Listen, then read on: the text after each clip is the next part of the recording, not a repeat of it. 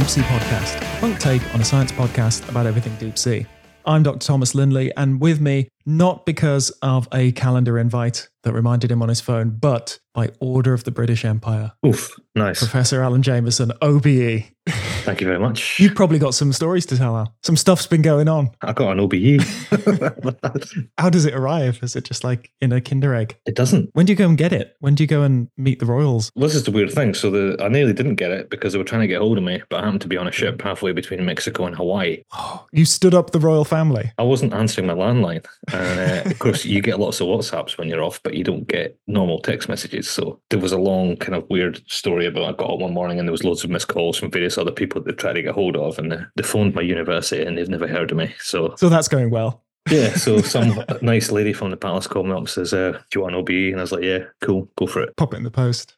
But you have to agree to it verbally. And that was about a week before Christmas. And then I heard nothing at all. So I figured it was either a joke or because of all the confusion about where it was, and didn't go through. And then right enough, it popped up on New Year's Eve on the honours list, published in the London Gazette. And I was like, okay, that's cool. Because I was about to fly back to the UK. So I thought I'm going to go and hang out with King Charles, old Chuck. But then it turns out I don't get it yet. So I have it. I'm now an officer of the most excellent order of the British Empire. And what I have to do now is wait 6 months for an email. And then that email will tell me what to do. Right, it'll just contain coordinates. You've got to go to this location. I'm guessing, yeah. Yeah, it's just a Latin long somewhere. I suspect that they need 6 months to finish making my suit of armour and find a suitable black horse for me to ride into work every day. Well, they're still brushing its hair. It's going to have really shiny hair. Yeah. And if somebody needs to forge my sword, I think that's probably what the delay is. I'm going to request black armour with a hint of Batman in it. Just a little bit of Batman. A little bit of medieval jousting, and I'll look awesome. Anything sticking off the top of the helmet? Any sort of symbology going on there? Little bat ears? Yeah, maybe a little bat ears, but then sort of humble ones. You know, we don't want to go too bat, just a little bit, and maybe some sort of horsehair affair. Well, you know, some of them had the sort of weird viewing slits in the helmet. Yeah. The sub would be really good. Just three disconcerting holes in the helmet, like the viewports of the sub. I was thinking more like a sort of Mandalorian type of helmet. That would be pretty badass. It would. It's just so done. So familiar. Is it it's common as muck these days? I just feel like the whole character exists because the design was so good. The actual character in the original films, he doesn't do an awful lot, but everyone really just latched onto the design because it was so cool. Yeah, well, I'll put that order in and explain to them that I understand this is why there's a delay, but this is why I want you to forge. Lots of forging going on. Forge away. Go boys, forge for me. And any news from that trip that you almost missed your OBE for? Well, you've caught me in the middle of two trips because I'm now closer to the next one than I am to the last one. So the last one, we went from Mexico to Hawaii and did a couple of sub dives, did another 20 landers, mapped huge amount of seafloor, discovered loads of seamounts. That was really good. It was like 5 of 6, and then I got off in Hawaii, and then Heather and the team got on in Hawaii and took it down to Tahiti, and that's the big abyssal plain surveys finished. That was 6 3-week legs. It's been quite a monster. I think it's like 30,000 nautical miles we did in the end, and 128 landers. And I think we mapped 300,000 square kilometres of abyssal plain. So that was cool. But that's that bit finished. And now we're just getting ready to go to a place in Kiribati, which is a big fracture zone. It's 8,500 metre fracture zone, and we're going to spend 12 weeks on there. Wow. Yeah. Busy. Did you say the 6th of 6th? Is this the end of this particular phase? It's the end of the abyssal plain one, so now we're going to do a huge fracture zone campaign, so it's more of a vertical story rather than a horizontal one. And then we've got 3 weeks off or 6 weeks off, I can't remember now, and then we're going to go and do a big trench, and that will be hopefully Tonga Trench. That'll be the big 10,800 metre one. Oh, cool. And then when we finish doing the trench, we'll go to Antarctica and do a nice big cold one. Busy year. Yeah, a lot crammed in. Yeah, it's taken its toll though. It's a lot of running around, a lot of buying shackles. Yes. Yeah, I'm doing lots of run-ins around Bunnings right now and spending frightening amounts of money on nuts and bolts and things. But we're going to have to talk about that later. We're going to talk about prepping for a cruise and things like that, but we'll get around to that. Before we delve any deeper, I do want to say a quick thank you to our patrons. We have new patrons for this month. We have Anthony Raymond, Courtney Johnson, Davina Gifford, and Sophie Schindler. Thank you, guys. Thank you. You help it keep going. One of those names on there is familiar, and if it is who I think it is, that's a little bit daunting. Why? Well, one of those names is the director of the museum, who I know has listened to a few episodes, but it does make me nervous.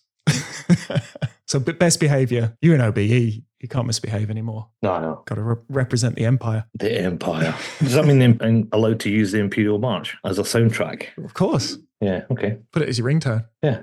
In other news, FeedSpot voted us the third best marine science podcast. So third place isn't bad, but you always had a philosophy about bronze, Alan. It's just posh brown. It's just shiny brown. That's all that is. It's posh brown. Yeah. So that was a little bit exciting, a little bit of a boost from that. I appeared on the podcast Just the Zoo of Us, which was good fun.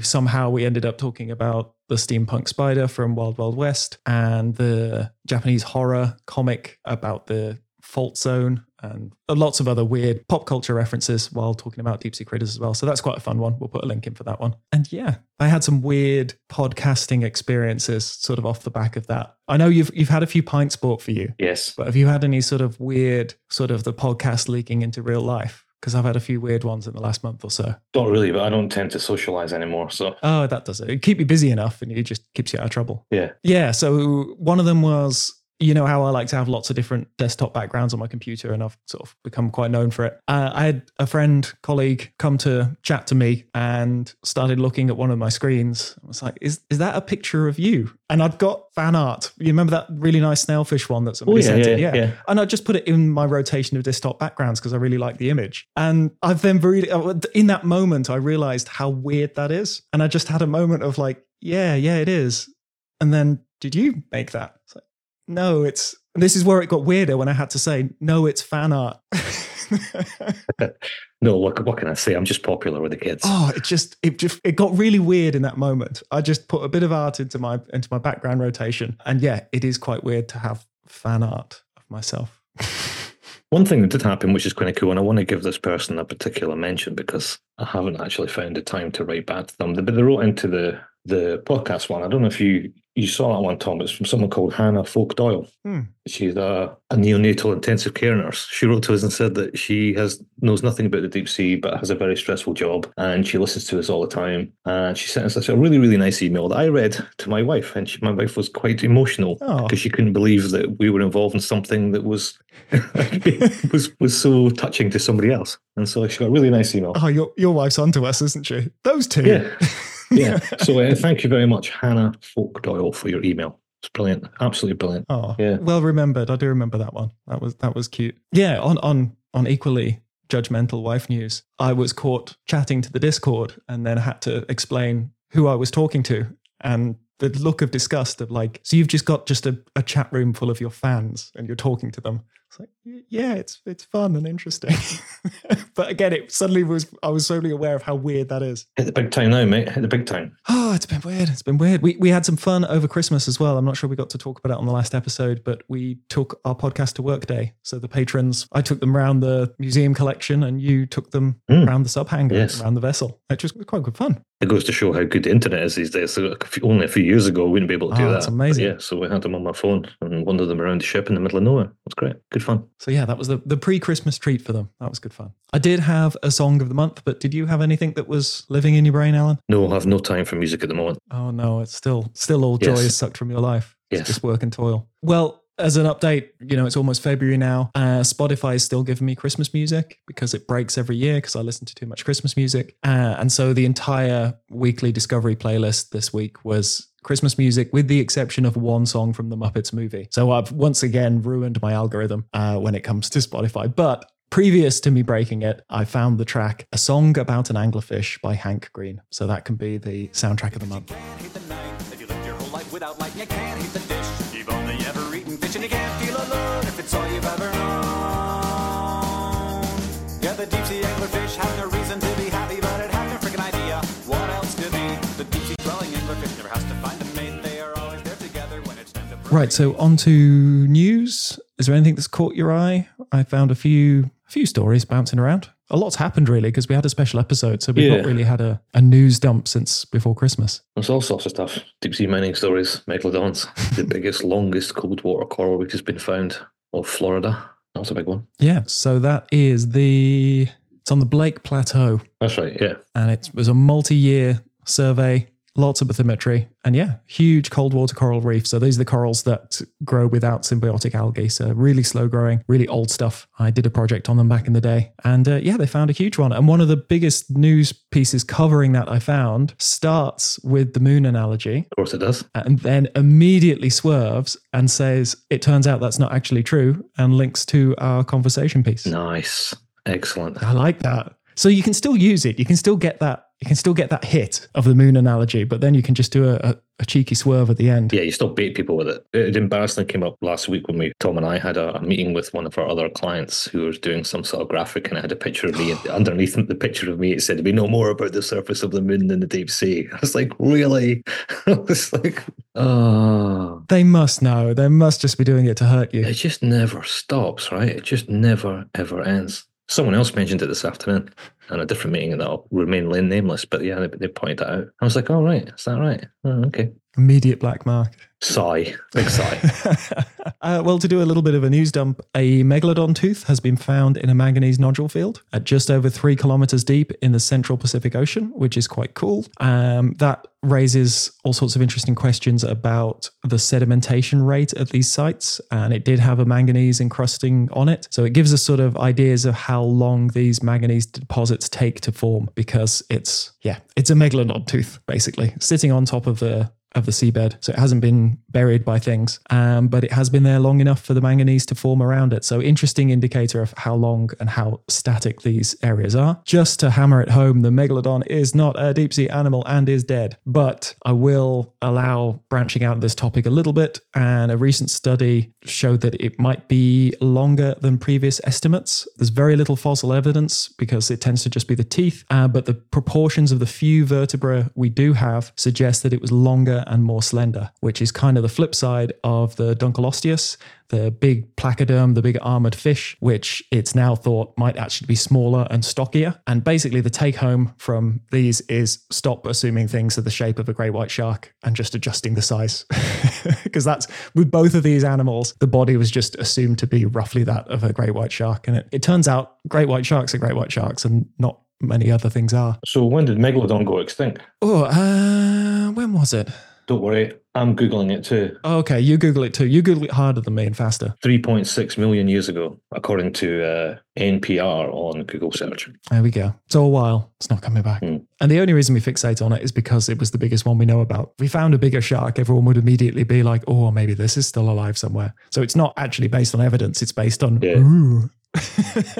But speaking of deep sea mining, there you go. This was a bit of a curveball. I wasn't ready for this one. Norway are going to do it, and they're going to do it in their own ocean. And the area they're proposing to mine looks like it's actually a lot bigger than Norway. It's sort of in between Norway and Svalbard, between Norway and Svalbard and Greenland, but it's massive. 280,000 square kilometers. All the debates we've had about the Pacific, and they're just going to do it, and it's in their waters, so they can. It's weird. It's a bit sort of anticlimactic, isn't it? But that's the whole point of the exclusive economic zone. You have exclusive economic rights to it. Yeah, it's theirs. And if you want to make money of it, you can do what you like. So that's where it becomes a little bit contentious, because we don't really want them doing that kind of stuff. But I don't know. And even some of the countries who've said that they're going to have a moratorium and they're not going to do it, they're still figuring out how much it's worth. Oh, yeah. Yeah. Just so they know. It's just like, yeah, but it's ours. How much is it worth? Yeah. Just before we actually pull the plug on it, tell me again how many zeros? A larger study of ocean DNA finds a huge abundance of fungi in the mesopelagic zone. Really? So I didn't clock this one at all. Yeah, apparently. Metagenome sampling of pelagic samples all across the globe found that fungi represent 50% of the distinct genes found within the mesopelagic. So lots of, I guess, living on the marine snow. Wow, that's the first time I heard about that. That's cool. Yeah. Marine fungi seem a bit of an odd group, but apparently very, very important, and we're not paying attention to them. Oh, okay. But fungi are a great spot for new drug compounds, new pharmaceuticals, and particularly new antibiotics. So can we not just enjoy the shrooms and not turn it into some sort of application that benefits humans? Can it not just be good for the sake of being interesting? Can we not just enjoy little floaty mushrooms? We might enjoy them even more if they save our lives. Yeah, I suppose. Well done, tiny mushroom. Yeah. Thanks, floaty shroom. Mario was right. You'll be cured, but you'll be all big. On the genetic side of things, the first hagfish genome has been sequenced. So the first genome of a jawless vertebrate, and they are wild. They're a really primitive group. They hold lots of secrets to vertebrate evolution and how we developed. So having a reference genome from a jawless vertebrate is really, really useful for sort of developmental and evolution studies. And I didn't realize how weird their genetic makeup was. Apparently they have a large number of microchromosomes and they are lost during the development. So they slowly lose them, and they're only present in the genitals as an adult, which is weird. So they had to take their tissue samples from the genitals because that's the only place where the complete genome is found, which is wild. So they've obviously only need some of these genes at lower developmental stages, and then when it's the adult, they just sort of trim it back to just the adult genes. There's some really weird stuff going on, and we do have an episode coming up on hagfish because we need to dive into this weirdness. Yes. There's a lot to talk about. Hagfish never fail to deliver the weirdness. They don't. And they're quite surprising to meet them firsthand. They're quite, you're never ready for them. So slightly different episode this time. We are both in the throes of prepping to go to sea. Very, very busy. Lots of buying of shackles. It's always lots of buying of shackles. You always need more shackles than you think you do. So we thought for this one, we would do a little Q&A from listeners about mainly the sort of offshore life, going on these expeditions and what it's like. So we got some questions from listeners, and I thought we could just rapid fire these. And if any interesting bigger stories come up, we'll go with it. Go with it. Question number 1. Well, this is a potentially dangerous one. We're going in hot. Do you ever start getting annoyed with everyone when it's drawing to the end of the trip, or do you always keep spirits high and tensions low? I don't think I've ever been annoyed with everyone, but I certainly get annoyed with some people. So I think it depends who it is and the circumstance. But yes, there are times on the longer trips where you do want to strangle people by the end of it, but you just have to bury that. And ability to get on with people at sea can be a factor in you being included in the trip. Like a big element of it is how well do you get along with others? Because there's some people who are absolute geniuses and brilliant at their work, but they don't get on well with others, and you can't have that poisoning the vibe on the ship. There's an element of cabin fever there too. I think anything over a month, you can see not necessarily with me and anyone else, but you can see it amongst everyone that there's after about a month, people start to get on each other's nerves a little bit. And what's cool is when you get off the ship and go to the pub or something like that, it all goes away. It goes away instantly. You can be like really kind of like, I just can't stand this guy anymore. But then as soon as you're off the ship and it's like last night, let's go for a beer, and it just evaporates. It's kind of weird. It's total cabin fever. Mm-hmm. I get that. Do you ever have a moment where you're just, wow, this is my job, I get to do this? And is it tied to a certain moment? Is there one that jumps out for you? Yeah, sometimes. Yeah. There are sometimes. I can't think of one specifically, but when we find something we wasn't expecting, or like you're sitting in a submarine looking at something, every now and again it does pop into your back of your mind that this is not normal, right? It's like, I'm looking at something that human beings have never seen before, and something that a structure that was formed millions of years ago and it's been sitting underwater that entire time, and then suddenly one day on a Sunday morning we've sort of showed up and went, ooh, look at that. So there are little moments where you think that is pretty cool. What about you? No, definitely. There's been a few, but I try and keep stock of that. I try not to let it get too normal, because we are really lucky to do what we do and see the things we do. It was a story I told recently on that other show, was the ethereal. I just think that was such a cool story, because it was just the three of us up at 3 a.m, absolutely exhausted from the day, and then just to get someone wheel back their chair and just go, check out this fish. Yeah. That was a really good one. Oh, and then the flip side, have you ever had days or specific trips that have made you close to never going out again? I think we've all had those. Probably not so much recently. I think there was a period of time around 2005, 2006, or something like that I was doing a lot of trips on lots of different vessels, doing lots of different things, And I remember once going from a trawler in the North Sea, coming back to the house for like 24 hours, jumping on a plane, going to Malta, joining a German ship, spending a month going around the Mediterranean, doing really crazy hours, and then flying home, waiting 2 days, and then flying to South Africa, and then doing this crazy trip down to the Southern Ocean that lasted like 6 or 7 weeks. And I think that was before I had family and stuff like that. But I think there were times where it was probably pushing it a bit too hard, and you're just like, what am I doing?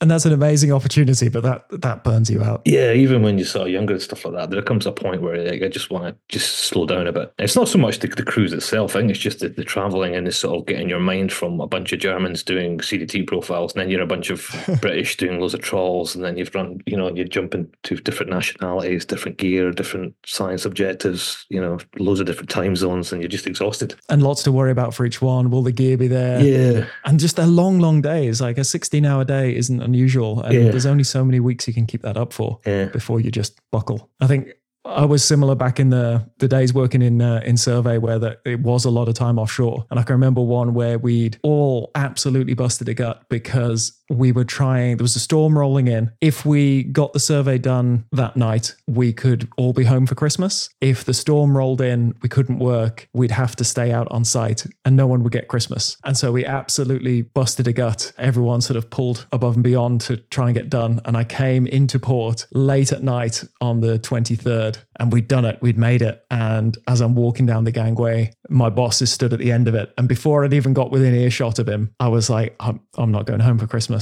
Like something's fallen through and I'm going to be sent immediately onto another boat. And I just knew it walking down before he even had to say anything. And I've seen a meme going around at the moment of, say, people in the military or the Navy being served a really nice meal and how everyone is like, oh no, because that's the meal you get before you're deployed or before you get bad news or you're going to be out there for longer. And that's how it felt just walking down the gangway. And I was just like, oh no, I'm not going home.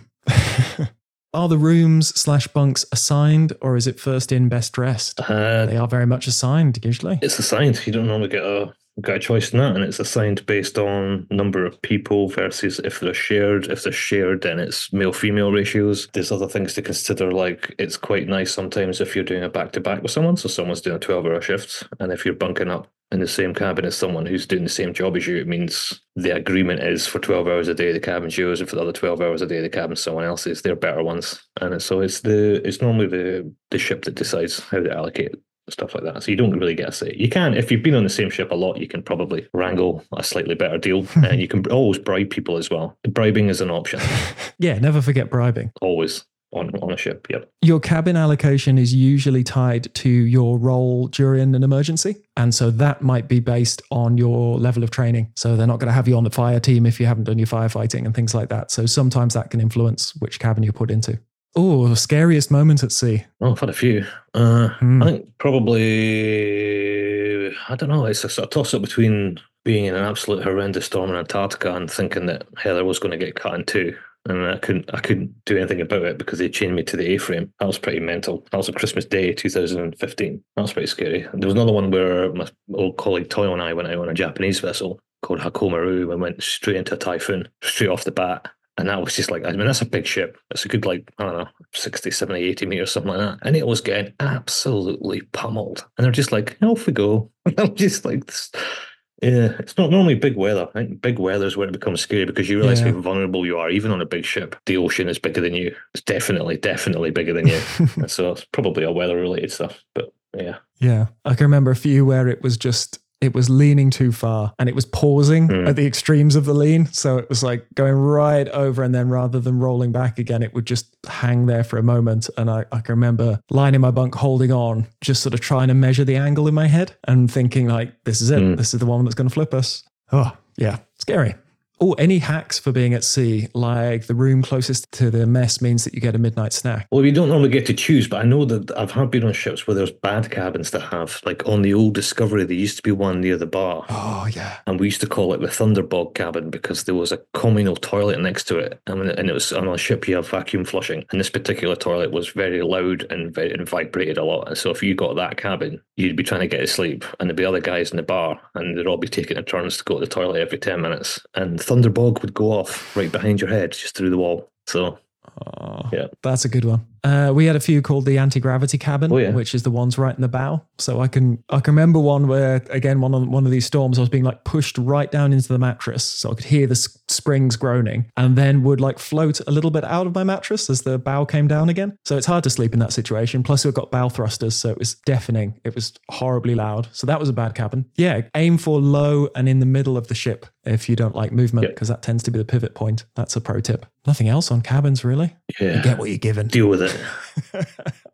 Oh, this is a weird one. Trickiest, most annoying critter to work with, look for, or study. For me, it's definitely the big decapods, the big pinnaeads, the big red shrimp we see at Hadal depths. They're just so skittish that we've tried to catch them in a whole manner of different ways, but they're just, everything about their morphology is to not get caught. And so anything touches those antennae and they're just poof. We've got hours and hours and hours of footage of these things all over the place, and after 600 deployments, I think we've caught one of each species, and they were about 2,000 miles apart, so utterly useless in terms of making any assumptions. So data points. The big red shrimp are the most beautiful, graceful things in the abyssal plains, but God, they're difficult to catch. It came up today actually in a conversation. A weird one, but glass sponges. Oh yeah, nasty. Because the spicules are like fiberglass, and they get into your skin. You can wear no matter how many layers of gloves you wear, somehow they still get into your skin. And over a few weeks, it's like eczema. Oh, they're just you're just covered in a rash. It's really not nice at all. And as we've discussed, they smell. It's almost as if humans haven't really evolved to handle glass sponges from the deep sea.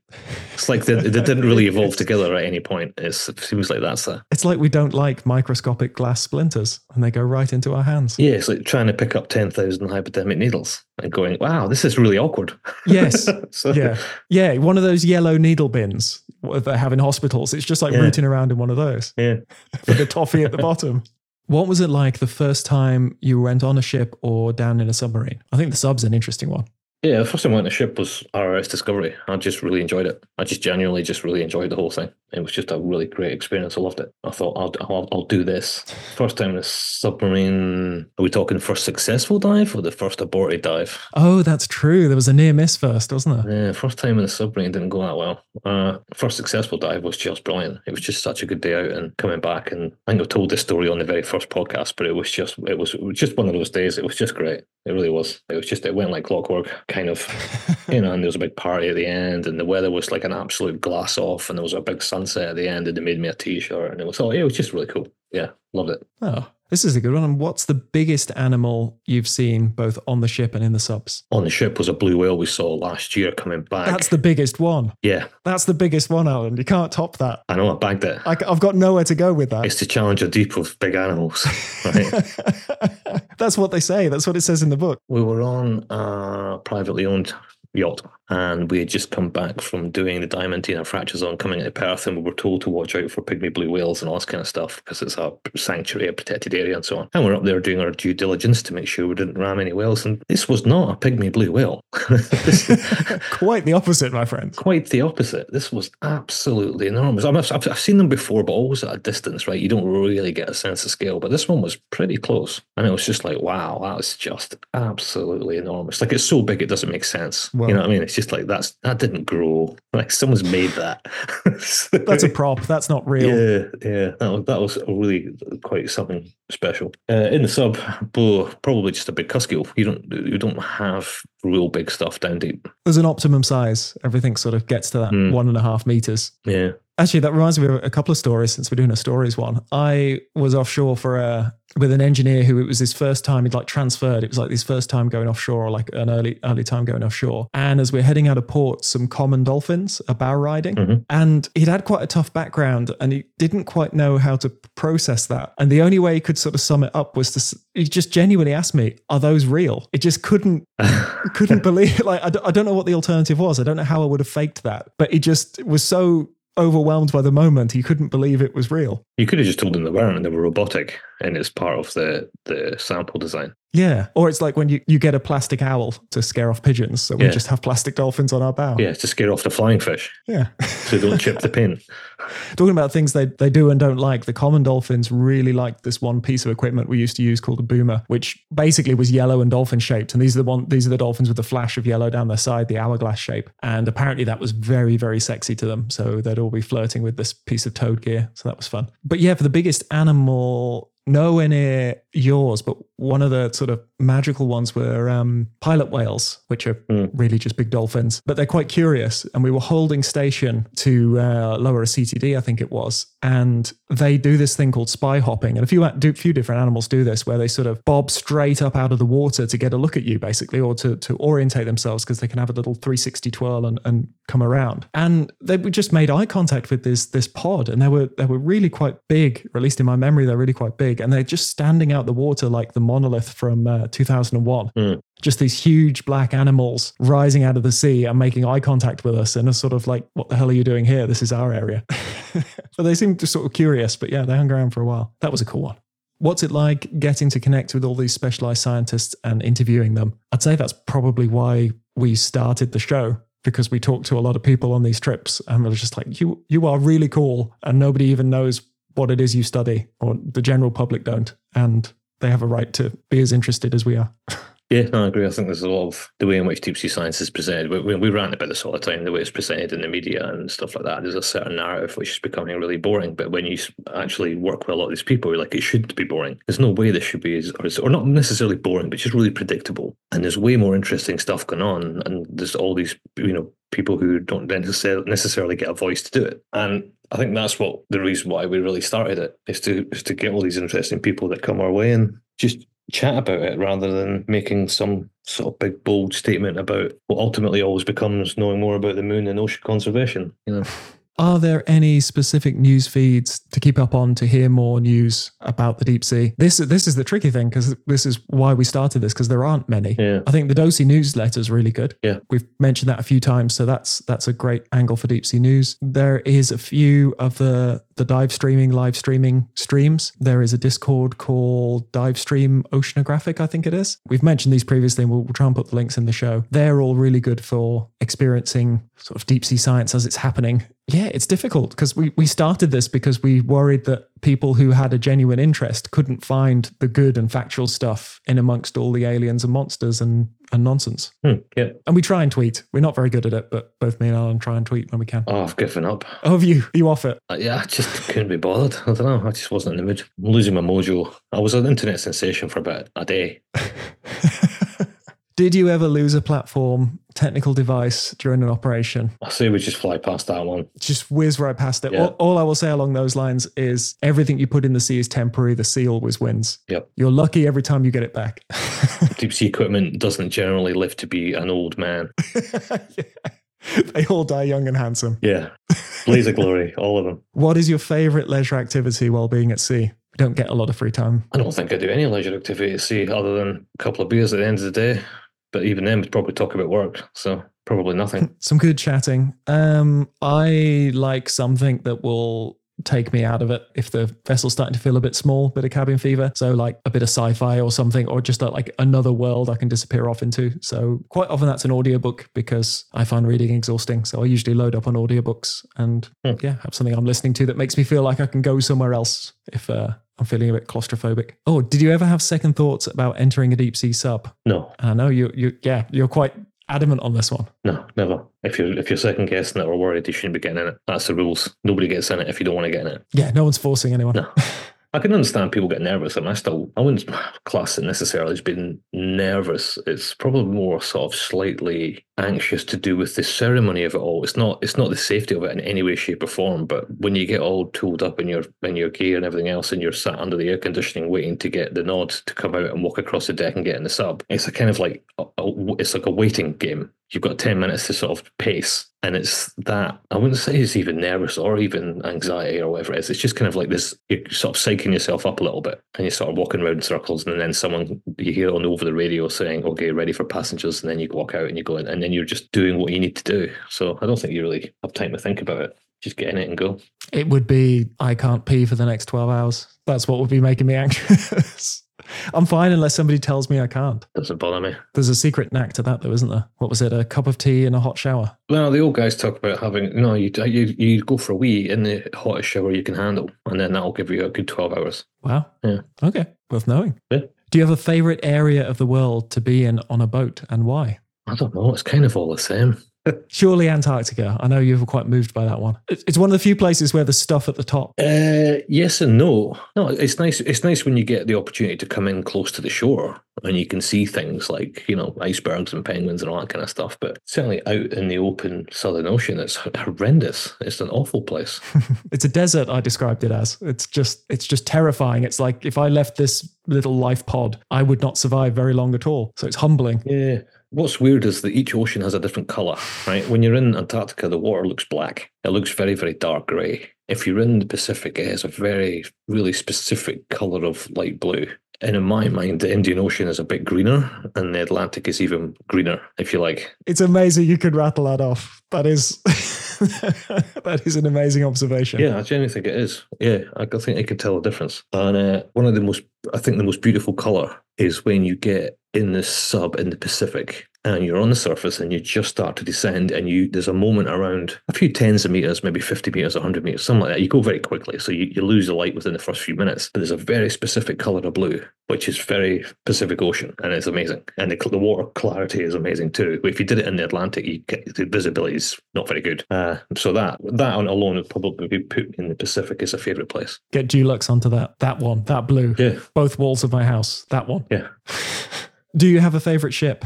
We've had some deep bonds. That's some deep bonds, but it's like Kaharo was a favourite, but now 6 months ago we went back to see it. I'm like, I don't know how we ever worked on this thing. So it's smaller than I remember. The ship I'm on just now, I've got a lot of history with it now. I've been working on it almost constantly for 5 years, but it must dwarf any other ship you've been on, really. Even the ones we felt we spent a lot of time on. Like you've lived on this one for, like you say, 5 years. But that makes it a different relationship to some of the other boats where you go on it and you just have great old time. Like Zona's a great vessel to be on. Yeah. I personally really like the old Zona. The new one's nice and it's bigger and it's got lots of, it's just nicer kitted out. But the old Zona had some real character to it and it was a proper workhorse and the atmosphere was just good, and it says a lot about the atmosphere. And as I say, like I've said this before, there's some ships you get on and as soon as you set foot in it, you're like, nah, I don't like this. Yeah. I won't name names, but there's some quite famous ships that I just don't like the vibe. It's got bad mojo. And I don't know if everyone else is picking up on that, but like everyone feels that way as well. So it's not a very good trip. Yeah. There's some that are just, I don't know what it is. It's not even the people or the thing. It's just something about, I don't know, can't really put a finger on it. But the olds, I've got a lot of time for the olds Zona like that. Do you get homesick or is there no time? I think you mentally compartmentalize it.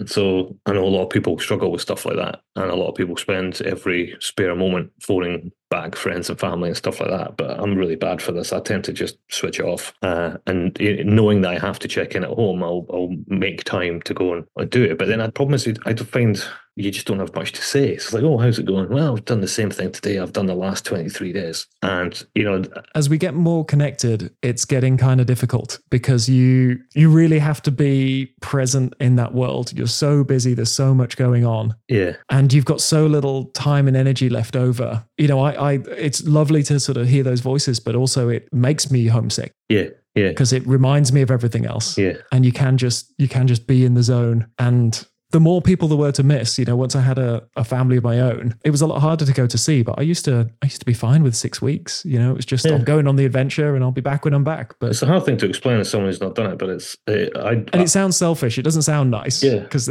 absolutely people I miss, but I can't find the time for updates and to juggle my home life from remote. If you can't switch it off, you'll just become miserable. This is the thing. So over the years, I think I've managed to kind of like switch it on and off when you have to. If something happens at home and you have to sort of be in the zone for that, then you can sort of, don't know what, maybe I'm just very robotic and very binary, but just kind of like, right, get into family mode and do whatever you need to do and make the calls you have to make and then back on the ship. I don't sit and dwell on things or mope around and wish I was somewhere else. You're there now, just do the job, get off, and when you get off, you'll deal with whatever you have to deal with. That's just, I don't know, it's a superpower, switching off. There's probably a lot of people in the military who get that. I think that's a similar mentality. What's it like to try and do lab work on a rolling ship?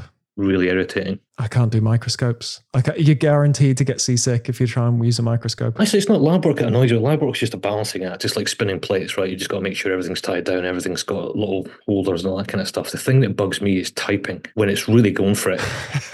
I remember we did a job off Titanic. We were sitting above Titanic we went out there for like 8 days and never got a single dive in because the weather was so bad and it was just rolling all the time. And for some reason, I forget what it is, I had to write something for something and I promised myself I'll do it when I was away. And it's just every word you type, there's a typo. Yeah. Because you're sort of like being pulled off the keys. You're pulled off the keys and you're pulled on the keys and you're back and you spend the whole time just going THEE delete space.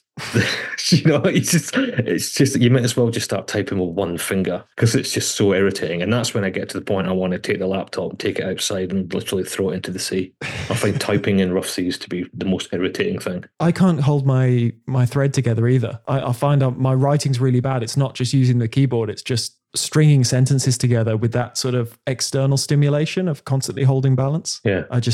My writing's terrible when I'm at sea. Oh, it's weird. Do you ever get songs stuck in your head specifically at sea? Yeah. I've discussed this. Yeah. And I think it's the rhythm of the vessel. I think the rocking of the vessel is the same tempo as certain pieces of music. Yeah. And they just get stuck in my head. We experimented on that once where we deliberately picked a song and started playing it quite a lot in a lab to see if it would then catch like a virus. And ultimately you'd end up a couple of days later, you'd find somebody whistling it. Did that once on the James Cook. Oh, did it work? It did. It was Octopus's Garden. Okay, that's a good one. How do you mentally prepare for a stint at sea? I think it depends where you are in your career and what your background is. I think going back, I would probably struggle more when I came back than going. Because when you're young, free and single, and you're like, yeah, let's just go on a big adventure, and you just go and deal with it. And then you come back and you realise you have nothing. You come out the arrivals gate and then there's all these wives and girlfriends that all be like, oh, everyone's that. And you just walk straight through the door and into a taxi and go to the pub and find your mates and you realise that, why am I even doing this? Whereas now it's different because now you're going home to something, but then the harder bit is leaving in the first place because you don't necessarily want to leave them, but you're looking forward to coming back. And so I think that's something that shifted when you go from being young, free and single knucklehead to someone who's actually got kids. Yeah, that's really valid. I find the build-up more stressful just because there's always that stress of getting everything ready, getting the mob ready. Things are inevitably late. Suppliers inevitably let you down. We have never successfully internationally shipped our equipment. Nope. Yeah, is that record still holding? I think so, yeah. It's never worked out. No. So it's always stressful. And at the moment, I'm just, if I wake up at 3 a.m., that's it. I'm up because I'm just running scenarios. I'm packing things. I'm running internal stress tests on pieces of gear I'm putting together. And, if it bends that way, is that going to break there? And da-da-da. So yeah, I'm finding this part quite stressful. And so I don't want to then be snippy with my family. And then when I'm away and missing them, my last memories of the last week and a half spent with them is me being tired and grumpy and stressed about other things and not really spending any time with them. So that's something I'm trying to balance right now. Oh, if you could give one piece of packing advice to someone going on their first expedition, what would it be? I know who this is. I know who asked this question and she's teeing me up, but do you have any? No. Excellent. The big grand finale question. No, I don't know. I've seen people come on. I still regularly see people come on ships with huge bags and loads of stuff. I just don't get it. You pack amazingly light. Your packing's fantastic. There's a washing machine on the ship, right? You don't need to bring a month's clothes. You just bring a week's worth and wash it. It's pretty easy to work out. My pro tip is when you're going to do the very careful packing of your bag, lay everything out on the floor, take a photo of it, and then pack your bag. So when you inevitably do that, did I pack that thing? You can just zoom in on the photo and you don't have to unpack that bag 6 or 7 times because you keep forgetting things. There you go. Never thought of that. That is my pro tip. Better than an inventory. You can just zoom in on it and see that it's there. And if it's in the picture, it's in the bag. My alternative strategy is just don't take anything with you. It's like, did I remember to pack that? What? Oh, that's right. I don't take anything. So it's all good. Just 4 black polos. Yep. And some shorts. Yep.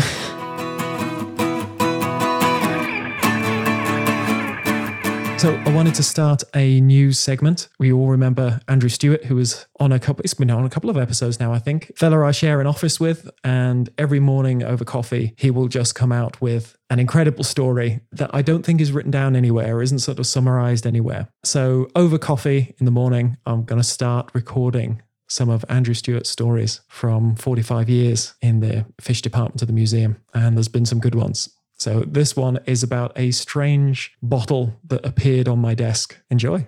Coffee's ready.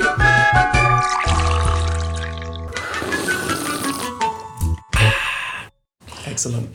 So you appeared during one coffee morning. Yep. And placed upon my desk this clear, viscous fluid. And then ominously on top is look but do not open. And this is of your own creation. This is of your own brewing process. Yes. What is it? What is it? It's squalene oil. From some of the deep sharks we've been processing. Some of the deep sharks we've been processing. Material which is a bit too smashed up to warrant including in the collection of common material, common species. So, or if we're skeletonizing. Or if we're just removing the jaws or a section of skin, denticles, things like that. So it just seemed an awful waste to be throwing the rest of it out. And for a long time, I've known about squalene. We used to have a policy under one of the former curators of removing the livers from chondrichthyan fishes, and it made a hell of a mess. Mm-hmm. And it didn't actually leave a very good specimen because you had to then pack out the gut cavity with cloth to get that fullness. Was it to stop all the oil coming out of the preservative? Yeah. Yeah, because some of the tanks have quite a layer, but it's not doing any harm. It's not doing any harm. Just gross. It actually seems to reduce alcohol loss, but when you're pulling specimens through it and you're handling it, everything's covered with this thick slick of oil, and every surface that it touches, and your hands, your gloves, all your instruments needs a good solid bath in degreasin to get rid of it. So I thought, well, there must be a use for this. I mean, it's been historically used by all kinds of cultures and people, maritime peoples, for centuries. We've known about it. So what I did was I extracted the liver, I put it into a cloth bag, mushed it a bit. Mushing is good. And then basically suspended it over a large container. And out flowed, like a river in some species, this oil, which is quite a variety of colours. I mean, what you've got there it's mostly Aprosteurus, the deep-water pentanchid shark. Other sharks, it's golden. There was one shark which was very badly beaten up, and I couldn't justify keeping it, so we removed the jaws, took all the critical measurements and things off, removed the liver, and the oil is sort of like it was like a rust colour. Rust colour. It was like a red ale. Deep red. Yeah, deep red. That was the bramble shark. Yeah, and I didn't know whether that was it had had such a bad time that it had started to hemorrhage into its liver, but I would have expected the blood to have settled out. Yeah, whatever's in there is dissolved in the oil. So. So maybe it is heme, who knows? But the reason why that ominous label is on the top is that as well as the oils, you get quite a lot of aromatics, which can be... not like a lovely gin. It's shark aromatics. It's a very unique, tangy, sharky smell. Okay. So, maybe we'll write it up like a gin description. Yeah. Yes. But one of the interesting things is I first did this back in the 90s with a very large seal shark, Delacius licher. And this thing was about 1.8 metres long, about as big as they get. And they're kind of a big cookie cutter, aren't they? Yeah, they're king of the cookie cutters. Yeah. Cookie cutter on steroids. So I must have got about 4 litres of oil out of that. Massive volume of oil. I've still got a good 2 litre bottle of it at home. But once I'd sort of left it covered with a tissue so you didn't get extraneous muck and insects going into it, the aromatics actually came off and were lost. And it has the very, very faintest whiff of shark, which I understand is TMAO. And I guess the ammonia would all leave as well. So. Yeah, but it is the most amazing stuff. It doesn't go off. It doesn't oxidize it in the way that other oils oxidize. And I've used it externally, put it on metalwork externally. And it can make up, was it about a third of the shark's body weight? Yeah. And that it doesn't oxidize, that it doesn't break down, is a little bit of a clue to its function, because it's not an energy store. No. So even bacteria don't break this down because it's not worth it. It takes more energy to digest it than it does to release. It's the fish equivalent of eating celery. I put it on metal outside, and it's stayed. It's prevented rust. There used to be a product you could get called Fisherline. Fisherline, I was trying to remember the name. It used to be sprayed particularly on the inside of boots of cars, which were notoriously bad for rusting up. Oh. And cars would absolutely honk because you'd applied it. But they wouldn't be rusting. They wouldn't be rusting. Yeah, you got to look after that asset. But the other bit of social information around this for the Wellington area is that down on Island Bay, there's a large fishing community comprising Shetland Islanders, Greeks, and Italians. And they used to take the boats out and cook straight, and they'd be mostly targeting hapukura and bass, what some of your listeners would call wreckfish. But they'd also get a large bycatch of quite large sharks. And they would boil the livers down. They had big whaling pots to boil the livers down to extract the oil, because this was money to them. Mm. And apparently the smell was quite something in the area as gently simmering livers were deconstructed and the oil removed. It was used in woodworking as well sometimes. Yeah, until the advent of, I guess, a petrochemical industry, this was...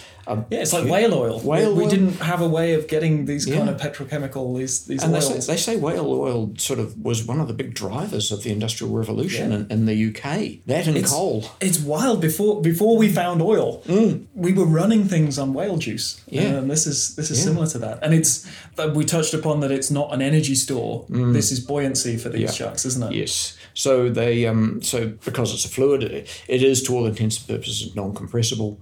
So it gives them that sort of margin for going deeper. You don't have to worry about venting excess gas if you come up fast, or problems with compression if you go down fast. There are other issues they have to probably deal with, such as any gas dissolved in the blood. Yeah, it's not as adjustable as a swim bladder, but it's also a little bit more foolproof. Yeah. It can't go explosively wrong. And it seems to be a thing of chondrichthyans. You don't see it being repeated so much in other groups. I mean, I can remember getting cod liver oil as a kid, and I don't know what it came from, to be quite honest. What it's branded as. But I bet you bottom dollar it sure as hell wasn't cod. And it's probably an energy store in the cod, isn't it? Yeah. As much as anything, it didn't seem to sort of be the same purpose. I'm struggling to remember much about cod. I remember catching them as a kid at Cape Cod in Massachusetts. But we see a lot of their relatives. We see a lot of the grenadiers. They have that huge energy store liver because they've got a swim bladder as well. And often they'll invert on the way up. And that's when it can go wrong. That's when it goes badly wrong. And as a scientific specimen, that's where our tool, the Gut Stuffer 2000, comes into play. Somebody's got to stuff those guts back in. Yeah, I know. And if anyone wants to know about those, they can read our blog on the Tupapa website. We've got a blog link. To the Gut Stuffer. So, I'm more than happy to sort of have this bottle taking up space in my garage, because when you want something that this is really good at, there's nothing else can really take its place.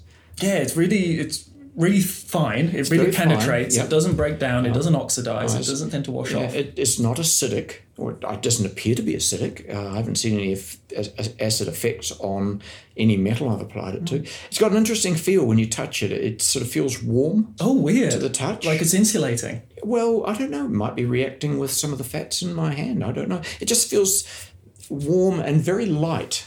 Some of the lubricants I use, one in particular, Inox, is my favourite sort of non-shark lubricant. And you get that on your hand, and it feels like, I've got oil on my hands. But with shark liver oil, it actually feels quite different. Oh, okay. It feels perhaps reaching back to a distant ancestor in us all. Oh, familiarity. Yeah, I remember familiarity. Yes. Back when we were all chondrichthyans. Oh. Thank you. Happy coffee morning. Yeah, let's enjoy coffee.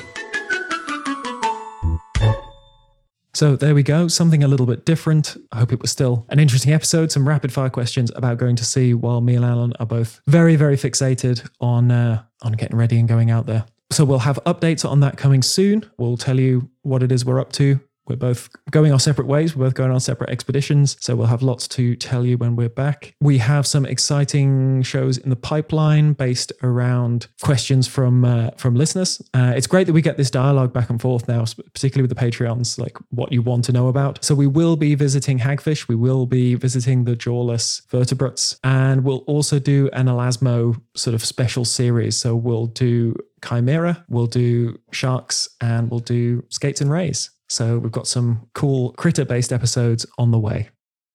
And that concludes this episode of the Deep Sea Podcast. There is a link in the show notes for how you can support the show if you want to give us a hand. Everything from sort of liking and reviewing and things that you can do for free to things like becoming a patron, which again continues to blow my mind that people are just so generous. And we've got a nice little community forming now. I'm loving seeing the chat of just people interacting and becoming friends through the show. A real variety of people with some really cool stories. So until we both return from sea, we'll deep sea you next time, and we abyss you already.